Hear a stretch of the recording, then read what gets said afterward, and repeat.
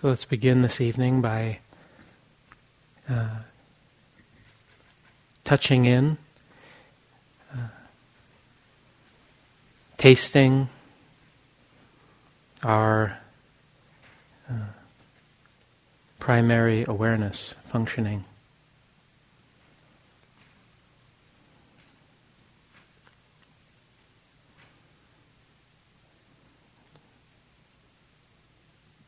So aware of seeing,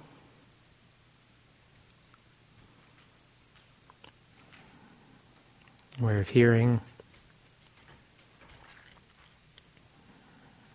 aware of the body.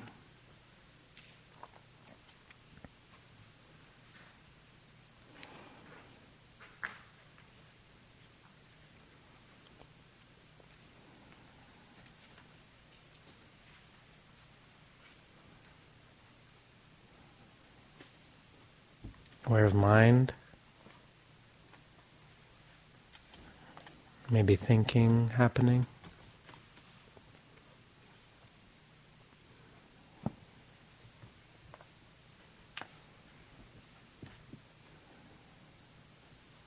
Maybe even being aware of the awareness itself.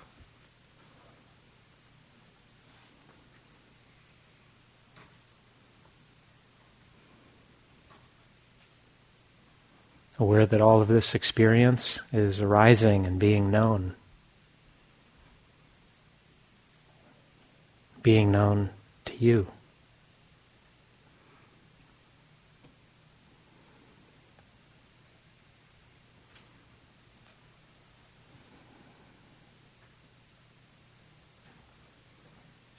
So what is it that's knowing this experience?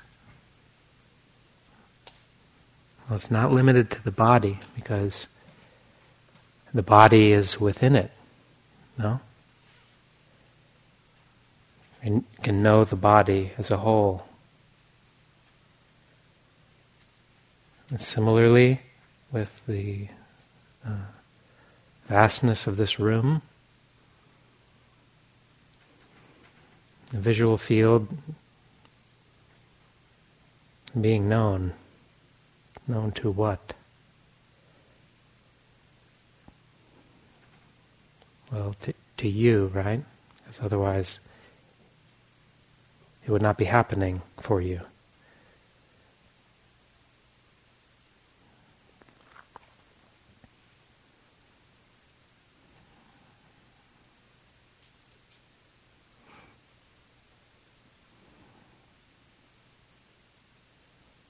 But then there's this question, what is this you?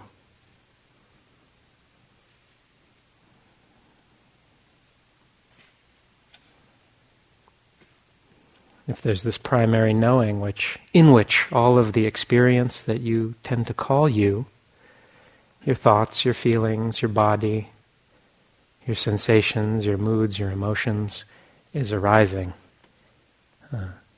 Arising within this knowing, this spontaneous knowing. And everything you hear, see, smell, touch, taste, all of this also arising within that.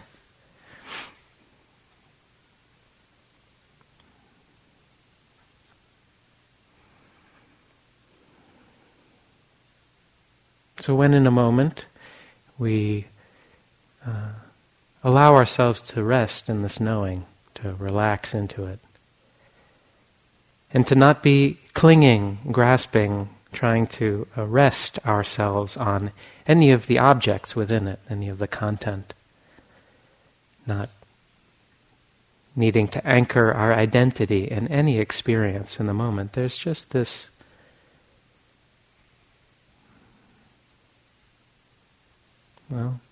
notice for yourself.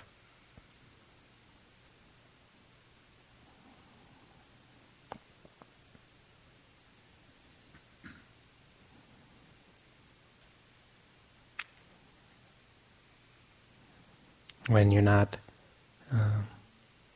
thinking about the past,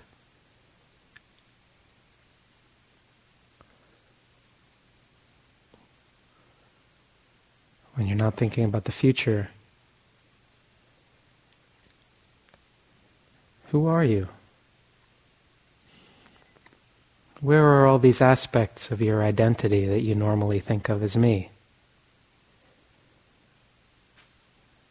Your job, your relationships, your roles, all the various roles that you play in your life. All your plans and fantasies about the future. When we're not anchoring our identity in any of these, what's left?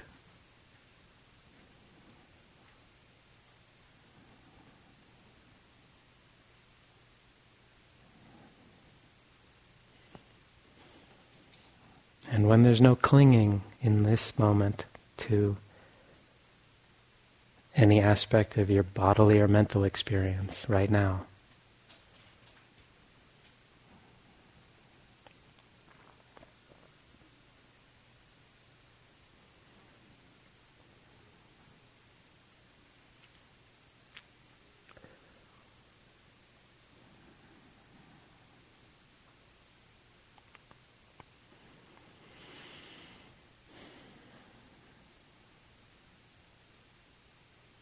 so this knowing is always present, and we can notice it.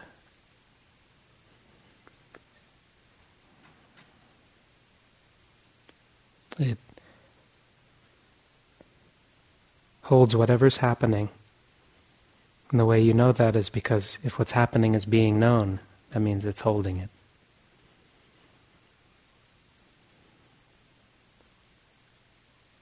So this knowing, this wake awareness, it's not even located anywhere. Because everything's arising within it equally.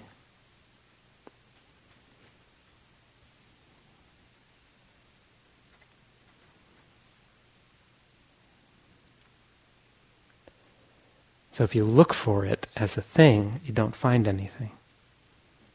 Because it's not a thing to be found. It's sort of what allows all these things to be found, all of this to be happening. This manifestation. It's the underlying, invisible underlying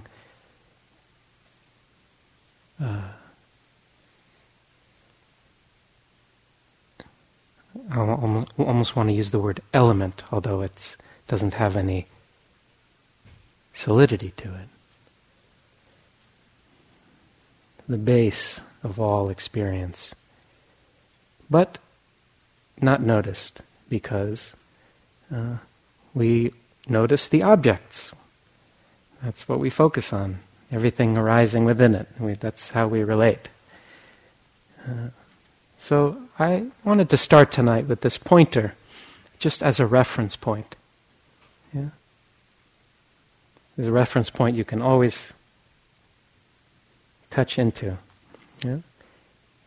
You can ask yourself, am I aware? And whenever you ask yourself that, the answer is always yes. Yeah?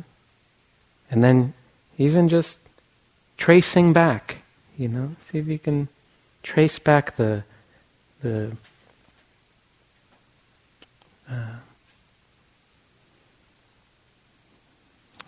don't even have to trace back. Just you can maybe relax back into this knowingness. Okay, so before we get too far out there, actually it's not out there, it's just right here. Very simple. But we don't rest that way very often, because there's so much compelling stuff happening on this phenomenal level.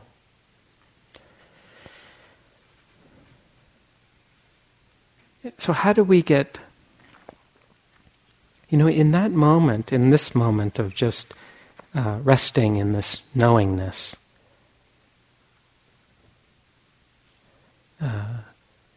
our ordinary sense of identity is, we're not locked into that. You're not locked into an idea of who we are. Not even locked into a body, although the body is here.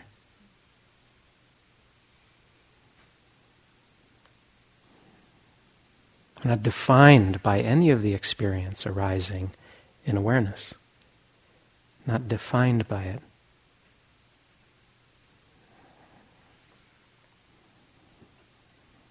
This is your nature.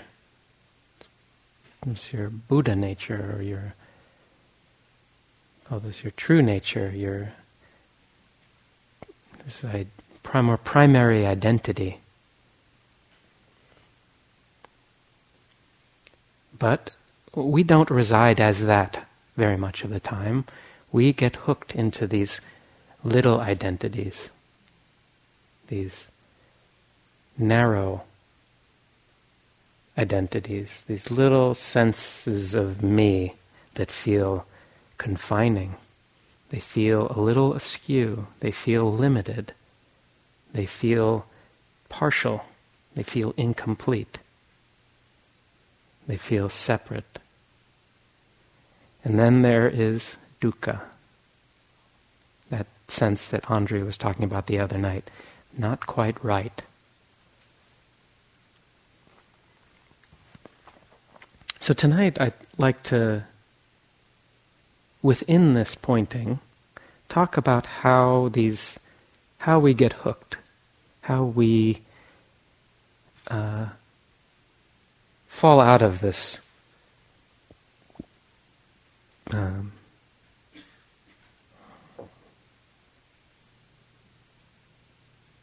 don't know what to call it, this, and into these, me, rushing around, trying to complete everything. You feel the difference? Sometimes acting things out is it's the only way to communicate it. So this is different. Well, the Buddha, here's sort of one way of... So the Buddha taught that in every moment of sense contact at the eye door, ear door, nose, tongue, tasting, body, and mind. Mind is the sixth sense in the Buddha's system, thinking. That's the mind door. Every moment of sense contact, there is a feeling tone that arises. And that feeling tone is either pleasant or it's unpleasant, or it's neither pleasant or unpleasant.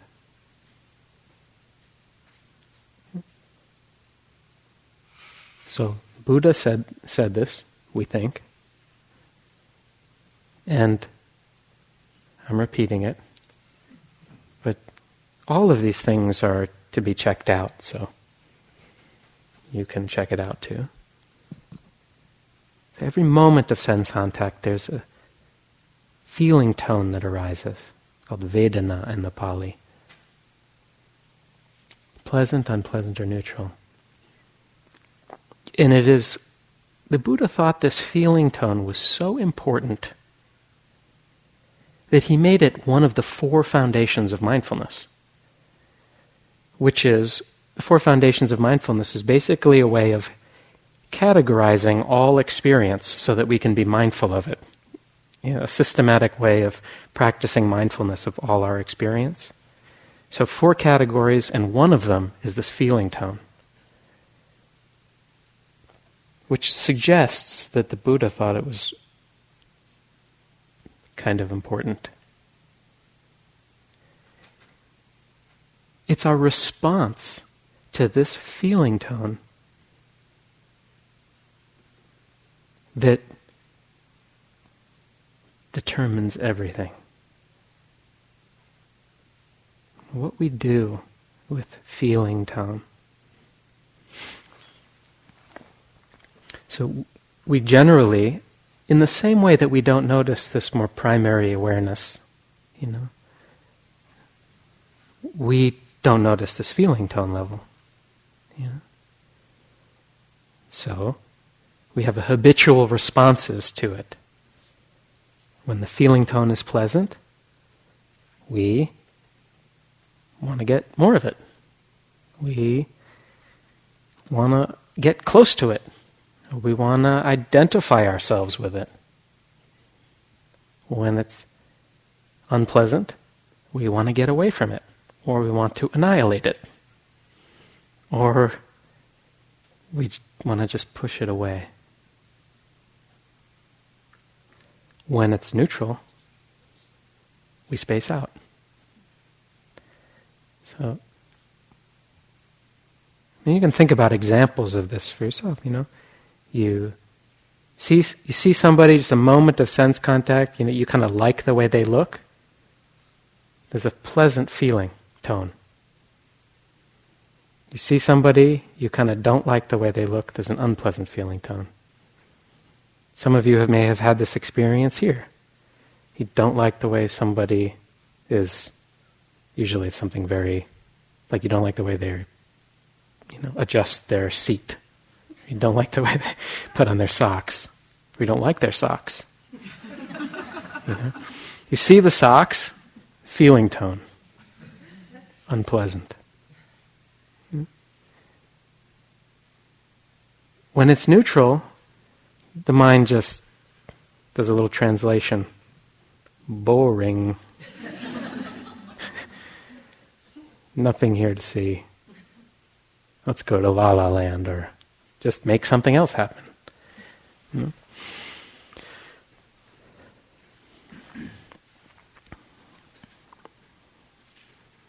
Very interesting realm to start paying attention to.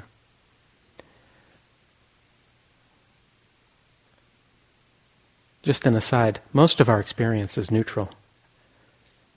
So, not knowing how to be connected to neither pleasant nor non-pleasant experience explains why we're absent so much of the time.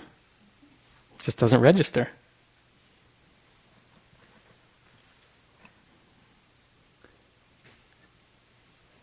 So this drives much of our behavior, our thinking, our reactions, even our identities.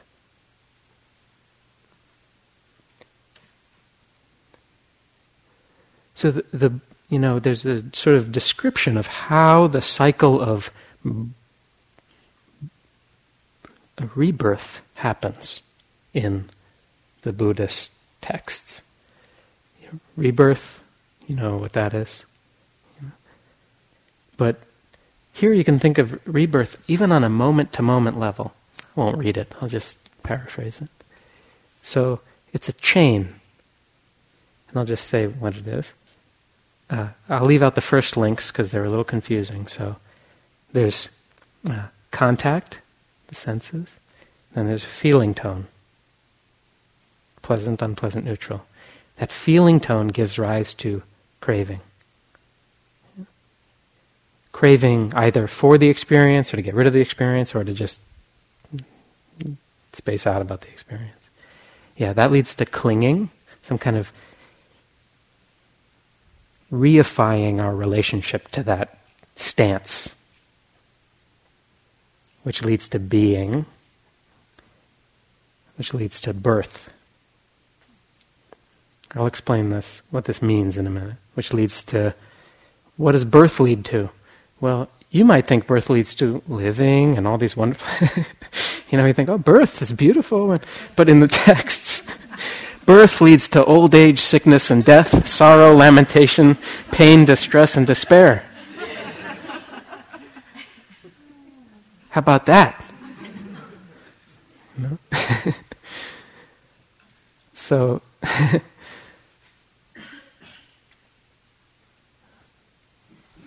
So be careful what you wish for. So what is this process? How does this work? Well, let's explore it a little bit.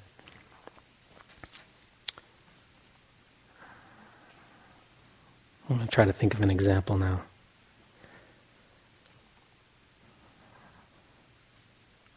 There's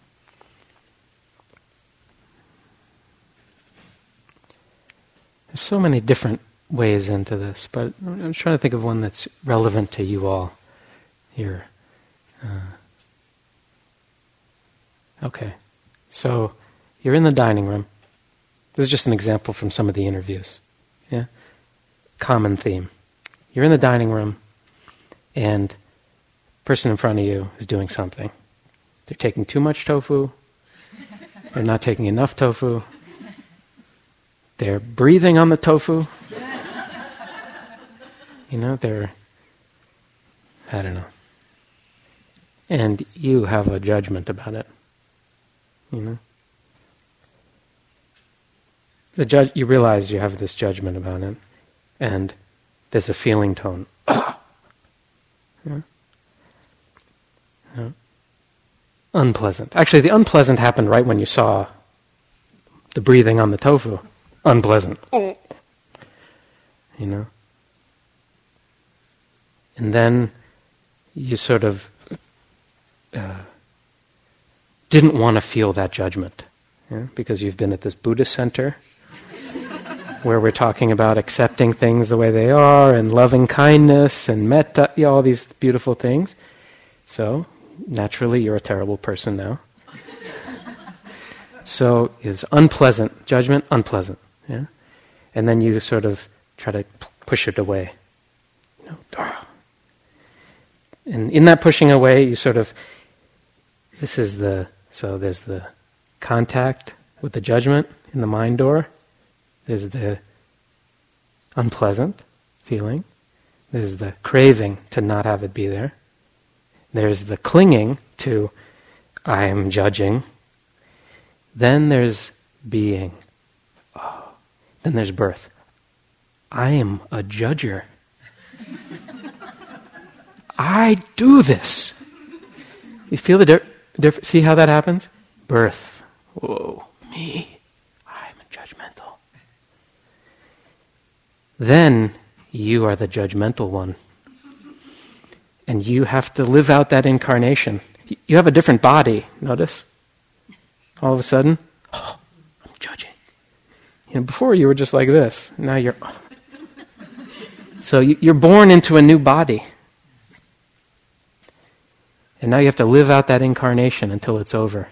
Old age, sickness, and death. And it does change because, the next person you see, puts extra tofu on your plate and you think, oh, what a bodhisattva. And then you love them. And then you are yourself a bodhisattva in your mind. So this is birth into an identity. Yeah? You're identifying with what? The judgment. So, similarly, you could just notice that if mindfulness were really strong in that moment, and there was acceptance and spaciousness within it, which sometimes there is and sometimes there isn't, depending on the moment, maybe you just see the judgment, and you notice, wow, what a wicked judgment. And you just, judging, but you're not averse to it, you're not scared of it, you're not taking it to mean something about me. Then there's no birth. It's just, yeah. Or maybe you notice the judgment, you notice the unpleasant feeling tone. And you just stay with that. That unpleasant, But then it doesn't give rise to this identifying, me, I'm judgmental. No, you're just staying with the feeling tone. Unpleasant. The cycle then doesn't happen. Yeah? So this kind of birthing is happening all the time. Yeah? It happens when you're having a pleasant sitting. There's a feeling of pleasure and spaciousness and openness. And this contact, pleasant, but you don't notice pleasant. You just think, wow, I'm a great meditator. I got it down. And notice how you're sitting now. So that happened very quickly, huh? Pleasant sensation, sort of, like it, craving, clinging, and then birth. I am a great meditator. Me. And then you're a great meditator for a little while, and you live out that incarnation,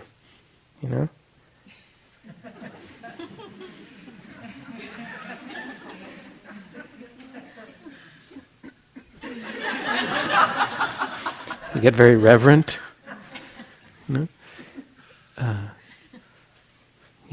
Then you go outside and your shoes aren't there. Who took my shoes? So that's over, that incarnation. You're in a new one. Where are my shoes? This is happening all the time. And what's it based on? It's based on this momentary experience of just some momentary experience. Pleasant, unpleasant, or neutral. We're having some incarnation based on this process. And it can cause great conflict. It really gets narrow fast. I'll tell one story that I tell frequently. It was just, for me, this really crystallized it for me. I don't get into I'm a pretty easygoing guy. I don't get into a lot of conflicts anymore out there in the world. Meditation works. I used to be different. But I'm on the bus in San Francisco. This was a couple of years ago. On the bus. Just being there. Woman gets on the bus, on the phone, sits down right next to me, and she's yelling into the phone. Like, one of those conversations. And so loud. And I just got totally wrapped up in it. What is she doing? I can't believe it. Does she have no awareness that there are other people on the bus? So I got locked into this thing, and luckily I've been practicing for a while. So sometimes when you've been practicing for a while, mindfulness kicks in. Sometimes it doesn't. But sometimes it does. So it happened to kick in this moment. And so I asked myself, just popped up spontaneously, what is happening? Because actually when you start to get familiar with resting in this kind of a wakefulness and awareness, you start to feel when it narrows. When it narrows quickly, and then something kicks off in your mind like, oh, something's going on here. It's not like your default mode. So you recognize, oh, something's happening. Sometimes you recognize it. Yeah. And so I said, what's happening here? And it just went right down, just the mind did this by itself, right to the feeling tone. Unpleasant in the body. So here's this incredibly loud volume right next to me, but I'm just with this unpleasant. Very interesting to notice what happened next. This very narrow, exclusive relationship that I was in with this woman fell away. Yeah. And there was the bus, and there was the scenery going by, and there's this body. There's this unpleasant feeling still there. And there's this woman, loud noise, contact with the ear. But we were no longer in relationship. She never knew we were in relationship, but we were. Yeah. We were going steady for a while. And all those issues had come up already. Yeah. So, but based on this unpleasant feeling. I'd taken birth as the righteous, angry person. It was so freeing. I had been almost ready to say something to her before. That would have been really bad because of the place I was coming from.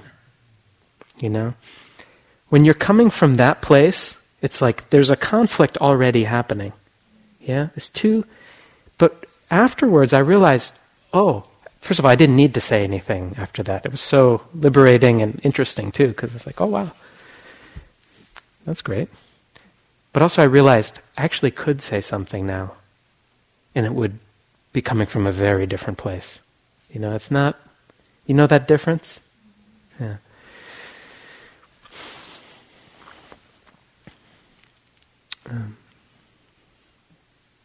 Another example of this is with fear. I used to practice with this a lot when the neighborhood I used to live in, because it was a little bit of a dangerous neighborhood.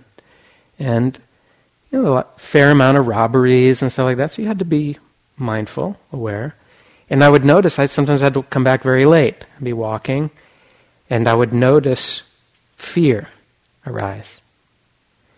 It was very interesting to play with noticing when I identified with the fear, and became the afraid one. So, fear rises, not mindful of it, and then contact, sensation, craving, clinging, birth. Now birth in this body, I'm the afraid one. When you're the afraid one, everything's kind of scary,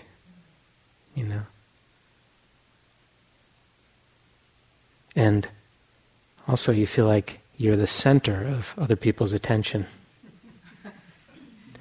But it's also very interesting, because I had a fair amount of fear would arise at various times. It's also interesting to notice that when I was really present, mindfulness was strong, fear could arise. Fear. Yeah. And when it's just known like that, when there's not this, and fear's unpleasant, so that sets in that cycle. Fear. But when it's just fear with the unpleasantness, not taking birth in an identity of the afraid one. Very different. Fear can still be there, but there's a sense of spaciousness. There's also a sense of having other aspects of the mind present. When you're just the afraid one, that's all that's available. Same when you're the embarrassed one. Ever had this one? You say something that's a little embarrassing. You're in a group. You thought it'd be a great thing to say. But when it comes out, it just came out a little different than you had, so you're the embarrassed one. And so there's not that much available. You don't have I got it all together. That identity is somewhere else. Not very accessible. Yeah. But when there's fear and you're just with the fear, there's a lot of room around it. Fear, but you're not taking birth. Yeah. So you have your mind. You still have your mind available. Similarly with embarrassment. Feel the embarrassment. Embarrassed. And I remember I had this very clearly happen to me after a long retreat where I was in a group, and I said something which I thought was perfectly fine, and somebody shot me one of those looks and said something sarcastic. That kind of thing where you feel like you're back in middle school? It wasn't like, duh, but it was something that had that flavor. And I just felt the surge of embarrassment. But the mind was very steady. And it was just like, embarrassment. But I was fine. It wasn't even that bad. I didn't get into this whole thing of revenge. Somebody shames you and then you're like, it's just not happening. So it's just very great to notice that the difference.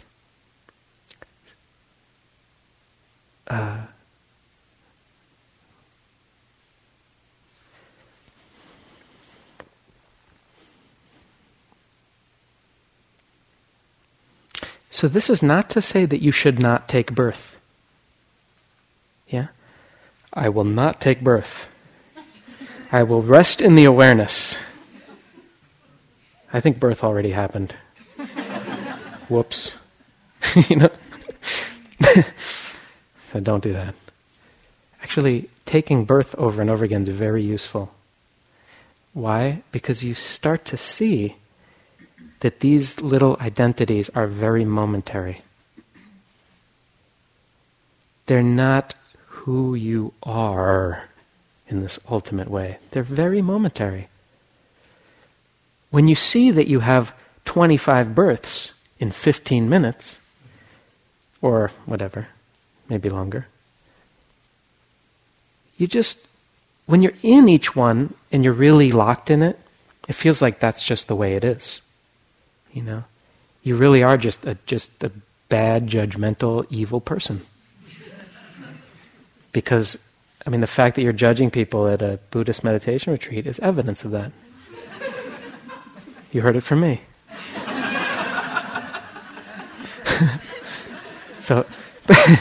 But when you're in that, it feels like that's just the total truth.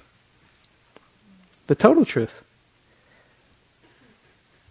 But when you see that you've taken birth over and over again, you start to get skeptical of these incarnations. You don't take them as so ultimate. So you can kind of roll with them a little bit. You don't need to not take birth. It's like, you're okay, I'm the embarrassed one right now. This is what it's like. Yeah, I've been here before. And okay, this will just be an incarnation. It'll change. But it doesn't have that ultimate me-ness. And that's where we get so locked in. It's this identification as me. This is me. And, you've had all these different kinds of me's, so which one is really you?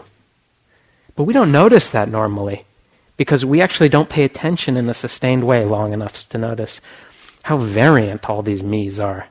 Really? Try to make something consistent out of that. What kind of me do you get there? Nothing. You can't.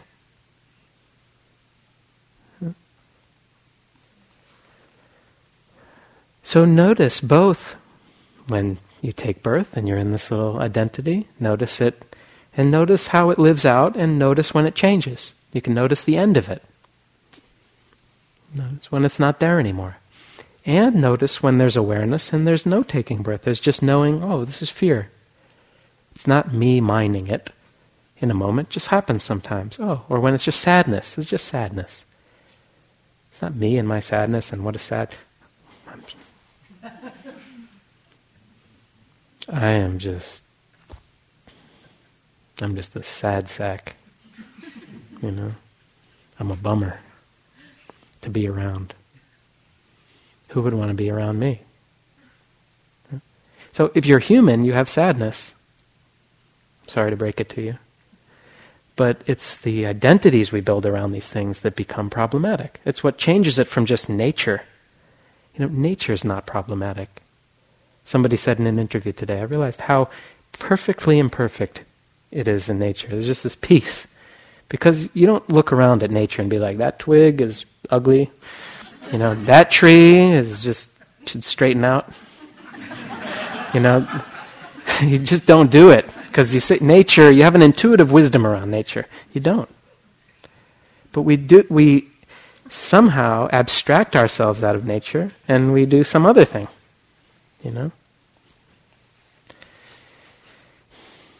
So nature, you are nature unfolding. You have all of these states that arise for you, all these moods, all these emotions, all these sensations. Comes with having a body, mind states. So it's the building of an I, me, and my out of it that causes a sense of limitation, even if it's a good state that's happening, like, that great meditator state where you're, that's very limited. You're a little cut off, a little full of yourself, Also, it's a little unstable because you kind of feel that. It's going to change at some point, but it feels a little unstable. So what we're doing all the time is we're trying to anchor our identity in something that's unstable. Momentary experience, momentary states. We're trying to do the impossible. You cannot anchor satisfactorily a me in what's unchangeable, what's changing. And even as Anushka was saying, even if you get the greatest version of me, and it's a little unsteady, you feel that. It's like trying to, you want to rest in a bed that has only 2 legs or something. It's like, I just want to rest, and it's like, clunk, falls over. You can't rest like that.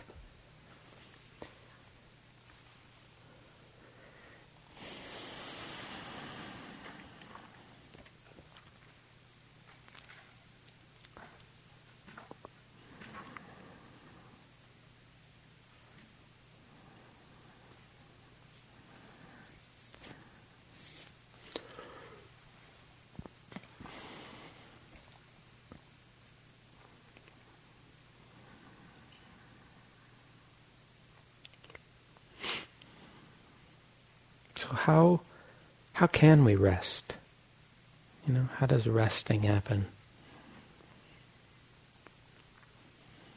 It happens as we start to loosen our identification and belief in these little me identities. These versions as ultimate. We stop investing so much in that because we see for ourselves how, not intellectually and not just a little bit, you have to see this a fair amount. Because unconsciously we just invest in what we believe in, right? It's true with money, it's true with energy, it's true with time, it's true with, we invest ourselves in what we actually believe in. So we do believe, that these little momentary things are really where we need to anchor, because we keep investing in them. But as we have this insight, seeing again and again the changing nature of experience, momentary nature of it, and the momentary nature of these identities, and also how limited they feel, how unsatisfying ultimately, how incomplete. As we see this more and more, we naturally stop investing so much of our belief in them, and we start to relax a little. Yeah? We're not looking for a resting place anymore. And ironically, it's this not looking to rest, which is the ultimate rest. It's not seeking to rest on anything as an object. As I was saying before about objects, it's all this tangible, phenomenal world. We tend to rest our identity in the phenomenal, tangible, because we think that's where it's at. But as we relax our grip on it, we start to just rest in non-abiding, rest in being itself. We're not.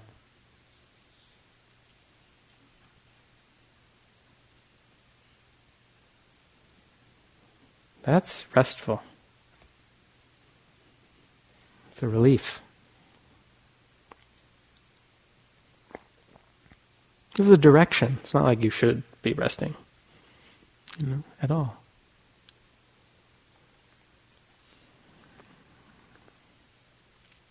So we're grasping onto experience to try to hold it. Oh, let's just keep this. When I was in college, this example comes to me, it's very clear. When I was in college, at the school that I went to, in order to graduate from this school, you needed to pass a swim test. I don't know, maybe a lot of schools have that. I thought it was the weirdest thing. It was some old tradition. You have to be able to pass a swim test. You have to swim across a pool and back in order to graduate. So what they do is, when you're a freshman, it's like one of the first things you do. You get in a bathing suit, and you line up with this huge line of freshmen, and you have to jump in the pool and swim across and back, and then they check it off, and you don't have to worry about it. If you can't do that, if you don't know how to swim, you tell them, and then you have to take swim classes. I don't know what this has to do with higher education, but that's the way it was. So I'm waiting in line. Luckily, I could swim. I was waiting in line, and I saw ahead of me this guy, also in line, bathing suit, and he just looked really agitated. And he was sort of like, that look. He's sort of nervous and fidgety, and almost had that look like he was sweating. It wasn't hot, but he was sort of... And it caught my eye, and I said, something's going on here. And he was getting closer and closer, and the closer he got, the more agitated he looked to being his turn. So I was really looking at him. I was like, I don't know what's going to happen here, but something. So when you do the swim test, you jump into the deep end, and you swim across. So it dawned on me just soon before he got there that he didn't know how to swim, but that he was going to try anyway. Maybe he was so afraid of swimming, he didn't want to do the class. I don't know. But he got to the edge of the pool. I thought, oh no. He jumps into the pool and he starts flailing, But it was like he was really trying to grab on to the water. Yeah? And he went down fast. It was weird. I mean, it's not hard to float, but he was grabbing and struggling. He went down, they had to fish him out. And it's actually very analogous to what we're trying to do when we're grabbing onto this changing experience, at trying to make an identity out of it. Where can I land, me? It doesn't work. But like swimming, when we actually let go of our attempts at grabbing on, we can float. We can swim around, and you can even enjoy it. Yeah? It's just a metaphor, it's a teaching story about what is it when we're not grabbing onto anything. Not any aspect. Our experience is still happening, all of it, but we're not locating me as any of it particularly. I'll just read a couple things from the Buddha. Let's see.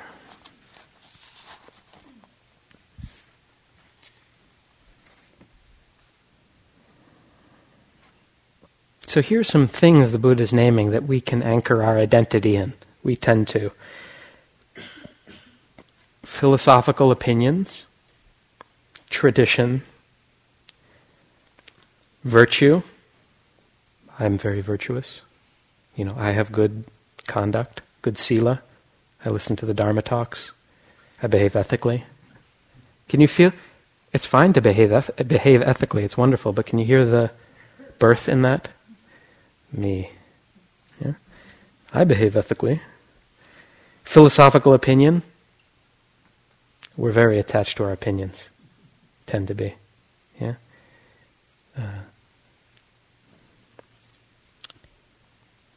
So the Buddha says this, not by any philosophical opinion, nor by tradition, nor by knowledge, nor by virtue, and holy works, not even holy works, can anyone say that purity exists.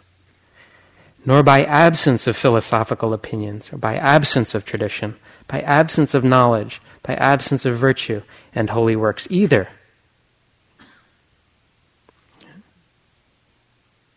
So this purity that the Buddha is talking about is not even about doing good. And it's not about not having anything, like, I don't have any opinions. I don't have any philosophical views. Yeah, I don't have any conduct. No. It's not that either.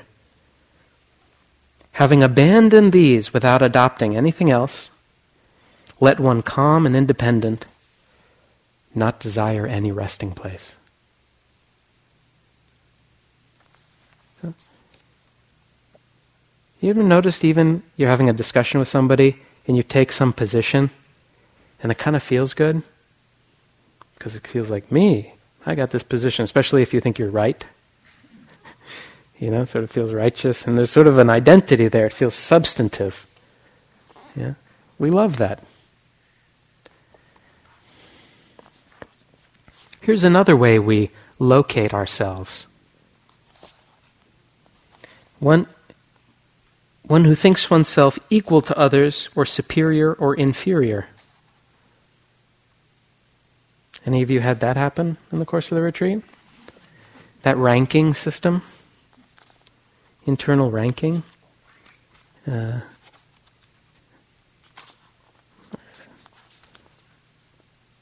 Locating oneself in relation to, I think I'm probably doing better than a lot of the people here.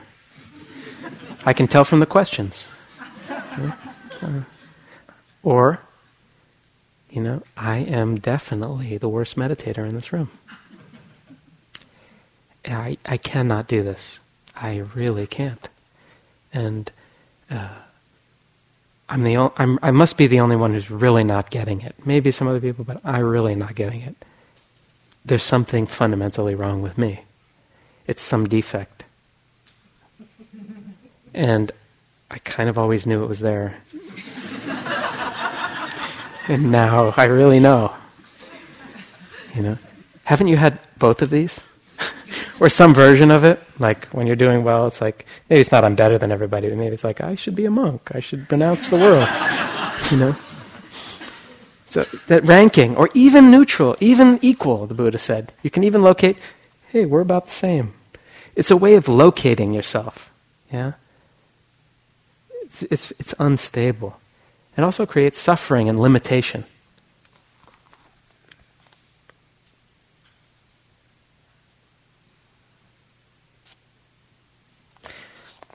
I'm just going to keep reading. I just like the way it's said here. An accomplished person does not by a philosophical view or by thinking become arrogant.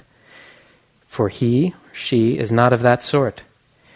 Not by holy works nor by tradition is he led. He is not led into any of the resting places of the mind. And then this last section just for humor. For one who is free from views, there are no ties. For one who is delivered by understanding, there are no follies. But those who grasp after views and philosophical opinions, they wander about in the world, annoying people.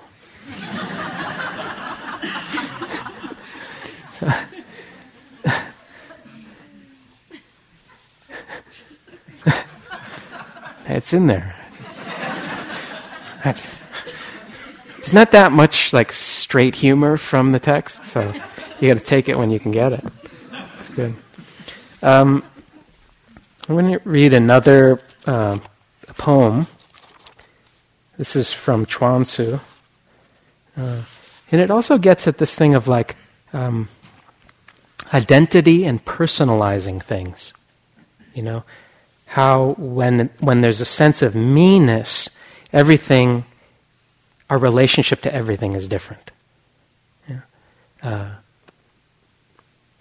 And same with other people, when there's a sense of you did this.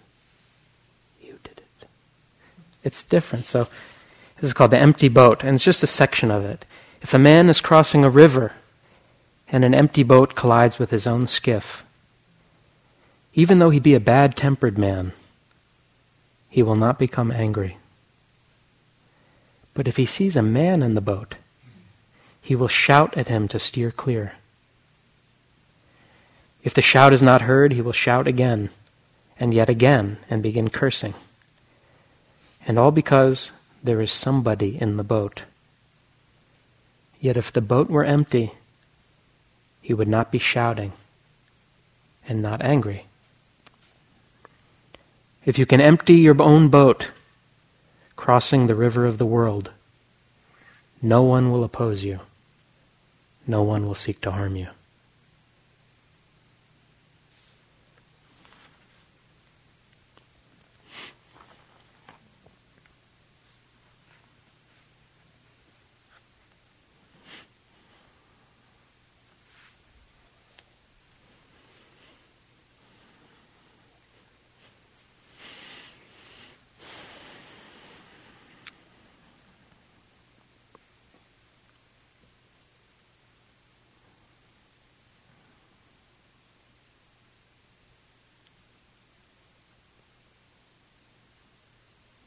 So let's just sit for a few minutes.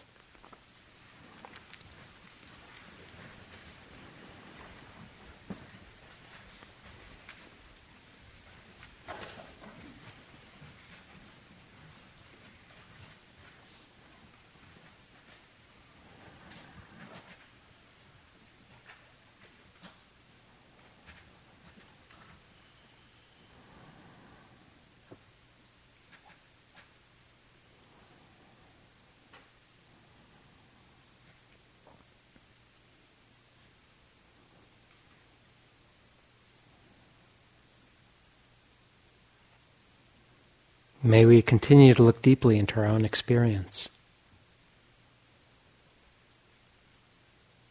May we see things as they are.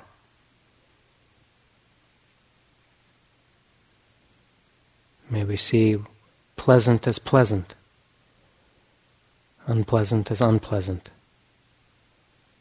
neither pleasant nor unpleasant as neither pleasant nor unpleasant. May we be awake to each of these changing conditions, awake to nature unfolding, awake to ourselves, all of our experience as nature unfolding. And may this clear and direct knowing free us for the sake of all beings.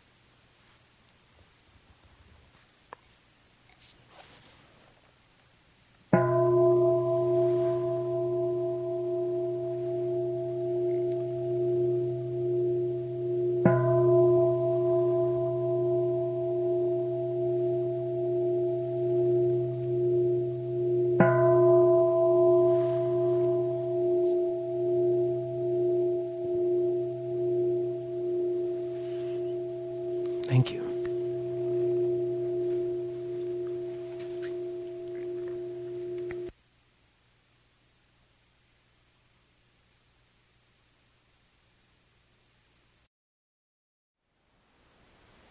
Thank you for listening.